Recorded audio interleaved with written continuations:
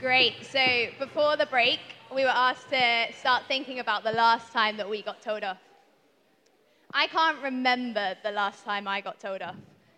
Now I'm more likely to get a disapproving look for laughing too loudly at Mamma Mia 2, which is a great film, than I am to be sent to the naughty step by my parents. It just doesn't happen as often now. But despite the angel that I may appear to be now, I know, I've had my fair share of tellings off. Picture the scene.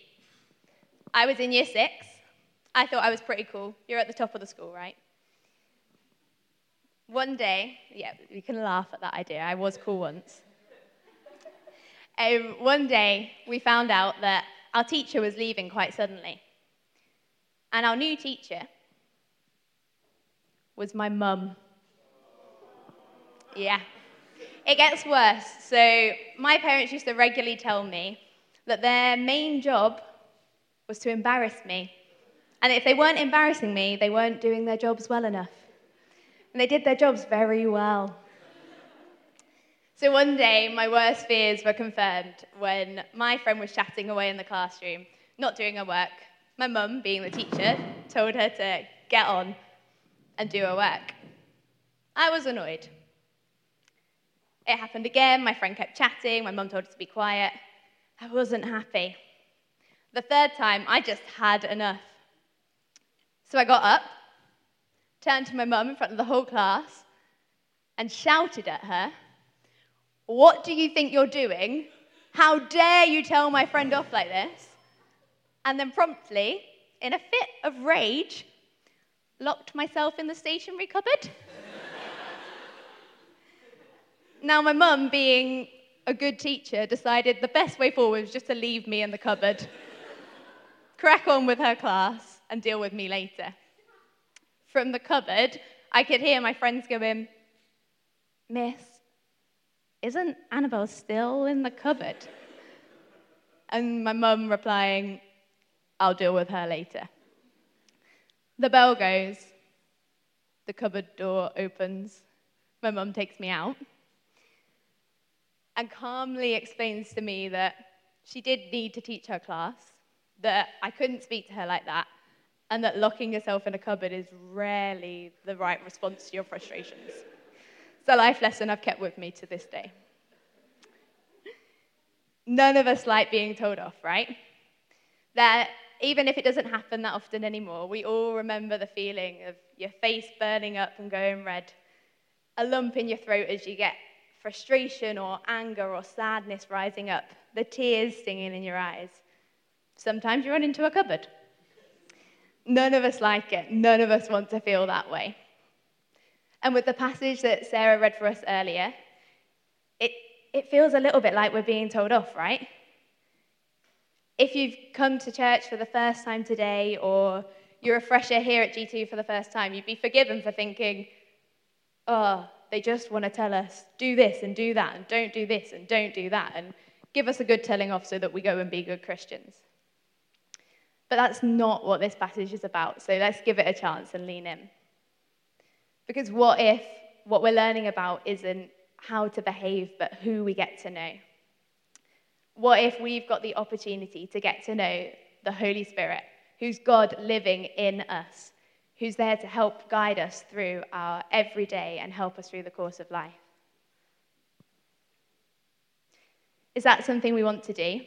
Do we want to take the opportunity to get to know the Holy Spirit? Well, some of you might say, "I don't know, because I don't actually know who the Holy Spirit is," which is fair enough, especially if you're new to faith, you've not been on this journey for that long, or you're here for the first time. The Holy Spirit can be one of those concepts that we don't actually talk about, and we're a bit unsure of who or what he is. This is the best diagram I could find on the internet. I don't know about all of you, but I saw that and I thought, oh yeah, I've got it now.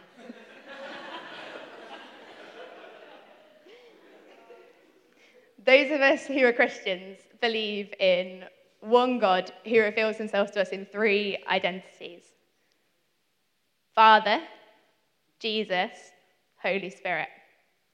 One God, 3 identities. Hard to get your head around, right?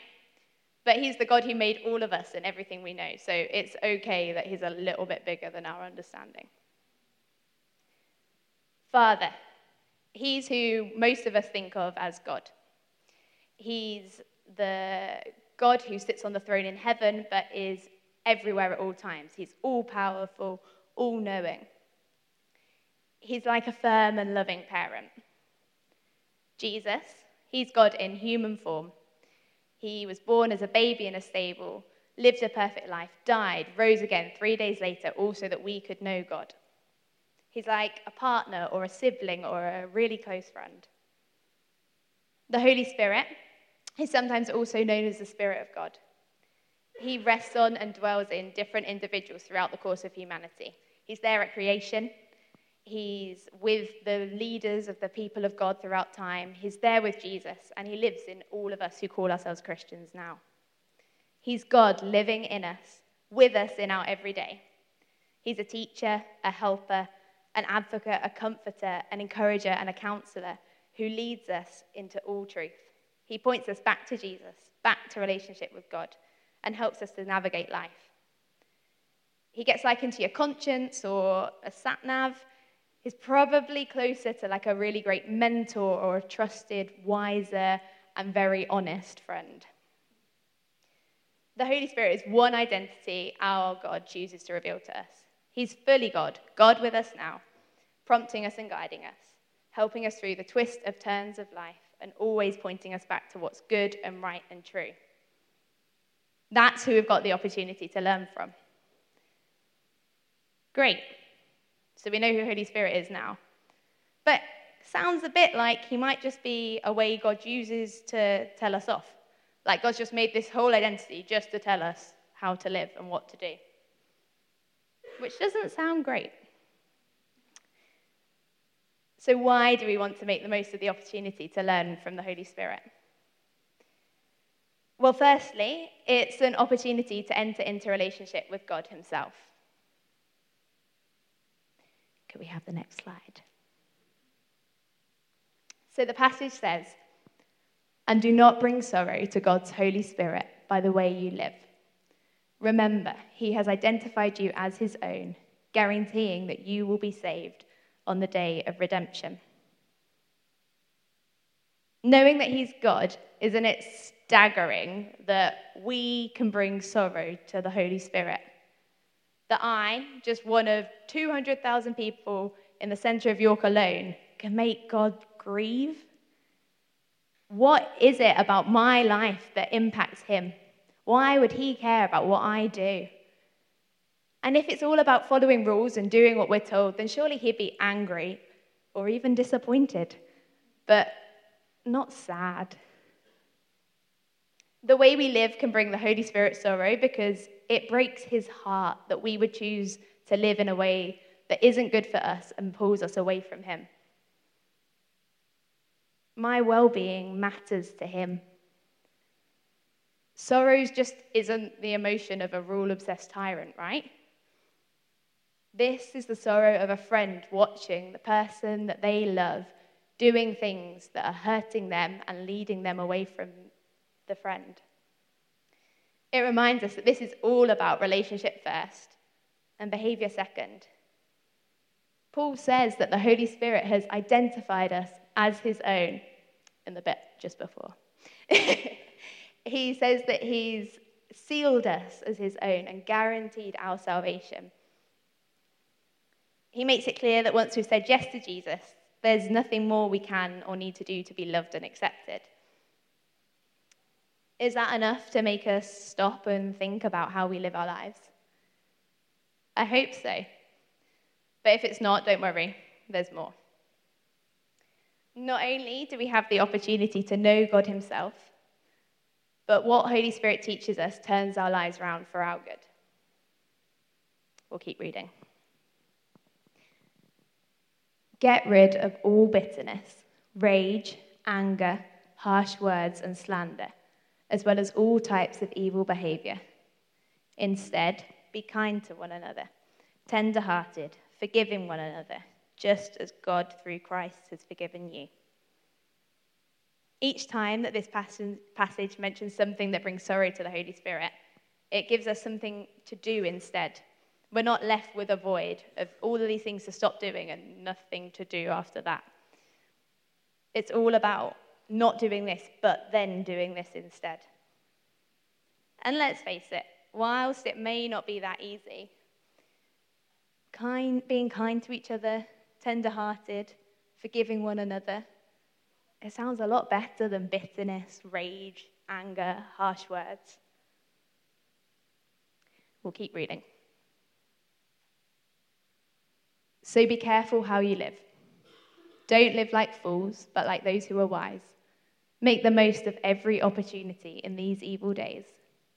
Don't act thoughtlessly, but understand what the Lord wants you to do. Don't be drunk with wine, because that will ruin your life. Instead, be filled with the Holy Spirit, singing psalms and hymns and spiritual songs among yourselves, and making music to the Lord in your hearts.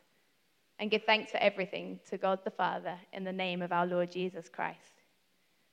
That passage makes me chuckle a bit, because it sounds like just not wine, but anything else is fine, right? Paul's reminding us not to waste the opportunity we have to come close to God. He's reminding us not to miss out on being filled with the Holy Spirit, which means having him with us at all times and being willing to listen to his guidance. Why? Paul's championing a hope that by being open to the Holy Spirit's teaching, we can be different. No longer fools, but wise. Not thoughtless, but able to understand what God wants. Not drunk, numb to reason and reality, but filled with the Holy Spirit, the very presence of God. No longer in darkness, but awake and in the light. Able to follow the example of Christ. It's not a list of do's and don'ts, but a rallying cry to what being human in Jesus' new world order can look like.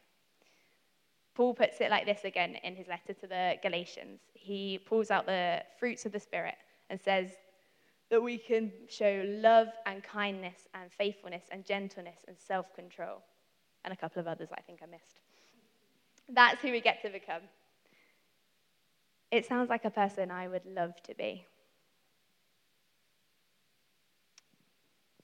And the next one. Imitate God, therefore, in everything you do, because you are his dear children. Live a life filled with love, following the example of Christ. He loved us and offered himself as a sacrifice for us, a pleasing aroma to God.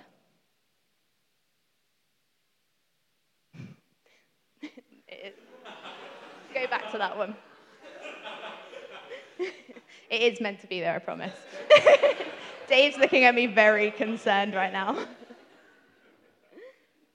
I'm sure a lot of us have seen these photos of dogs who look like their owners. Or people that think that they look like their dogs.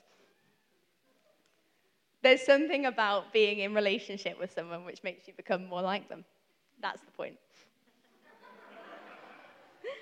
When I first came to York as a student, I lived in a house and studied in a group full of people who were definitely from the north.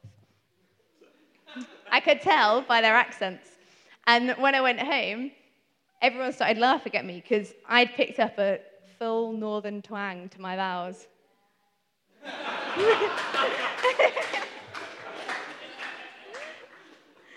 Now, I'm not saying that we'll all need to start putting on accents and sound like we're from Yorkshire, but our hope is that by being open to the Holy Spirit's teaching, we're able to imitate Jesus, the perfect human. Jesus, God who came to earth and gave his life so that we could know him. Jesus who never messed up, never got anything wrong. It's amazing that Paul would suggest we could even come close. And we can't without the Holy Spirit's help. Paul recognizes that this isn't an easy journey. He compares this life filled with love to Jesus' love for us, this same love that caused him to sacrifice his own life for us. We know that leaving behind behaviors and habits that have become a part of who we are is hard, and it can feel like there's no way we can change it. which is why it's so important that we have the Holy Spirit's guidance. Okay. We know the Holy Spirit is God, helping us through the twists and turns of life.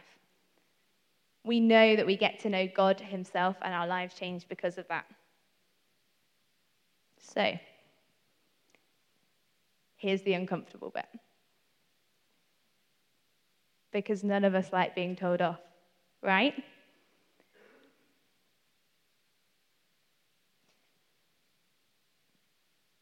Let there be no sexual immorality, impurity, or greed among you. Such sins have no place among God's people. Obscene stories, foolish talk, and coarse jokes, these are not for you. Instead, let there be thankfulness to God. You can be sure that no immoral, impure, or greedy person will inherit the kingdom of Christ and of God. For a greedy person is an idolater, worshipping the things of this world. There isn't time today to look at each thing mentioned in this passage in the detail it deserves. We'll either see it and know, yeah, that's not who I want to be and what I want to do, or we'll have a bunch of questions around it that we just don't have the time to give to now. But if there's things in there that you're a bit confused by, chat with the people that you've come with, or take some time after to go through this passage and pray it through with God and have a look. But we're also not going to just skim past the difficult bits in this passage. Because let's not pretend there wasn't something in there that challenged all of us. Get rid of all bitterness, rage, anger, harsh words, and slander.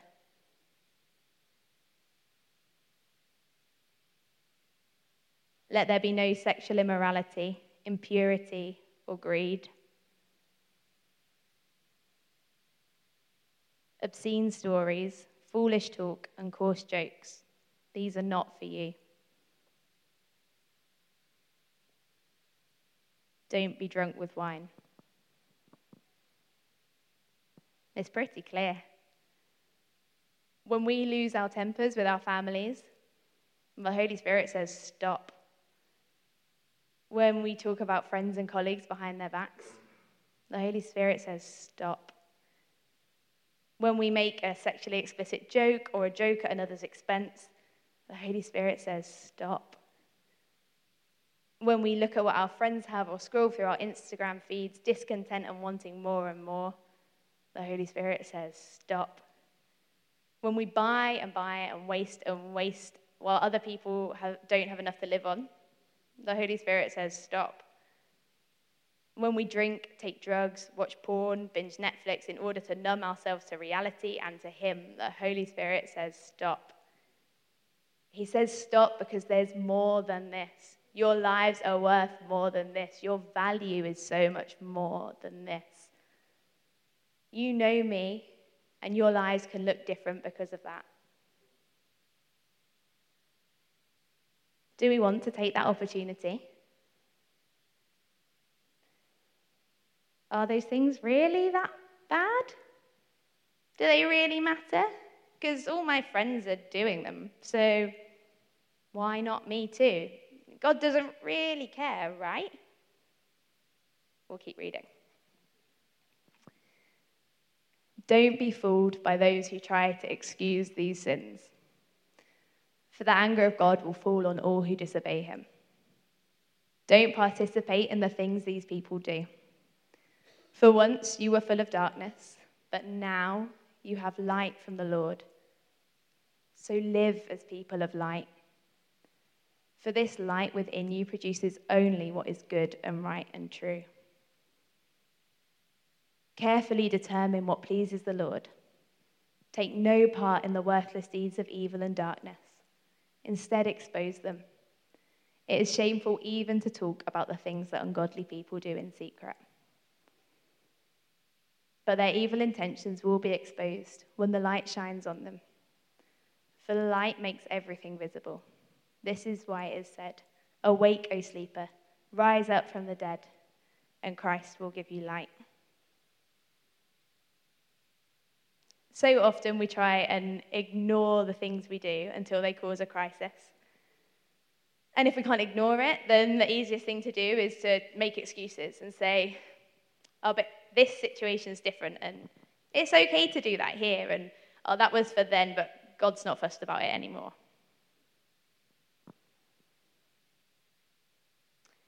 Don't be fooled by those who try to excuse these sins, for the anger of God will fall on all who disobey him. Our God is a God of love, but he's also a God of justice. He cares when one child causes harm to another or to themselves. And it angers him when his children are told that the ways of living that are hurting them and are hurting others are just fine. What kind of father wouldn't care? It angers him because our lives can be so much better. Our lives that were full of darkness should now be filled with light from the Lord. We live as people of light, and this light produces only what is good and right and true. This light leads to friendships built, families restored, contentment with what we have and who we are. No need to numb ourselves because we can give our burdens over to him and our lives feel worth living.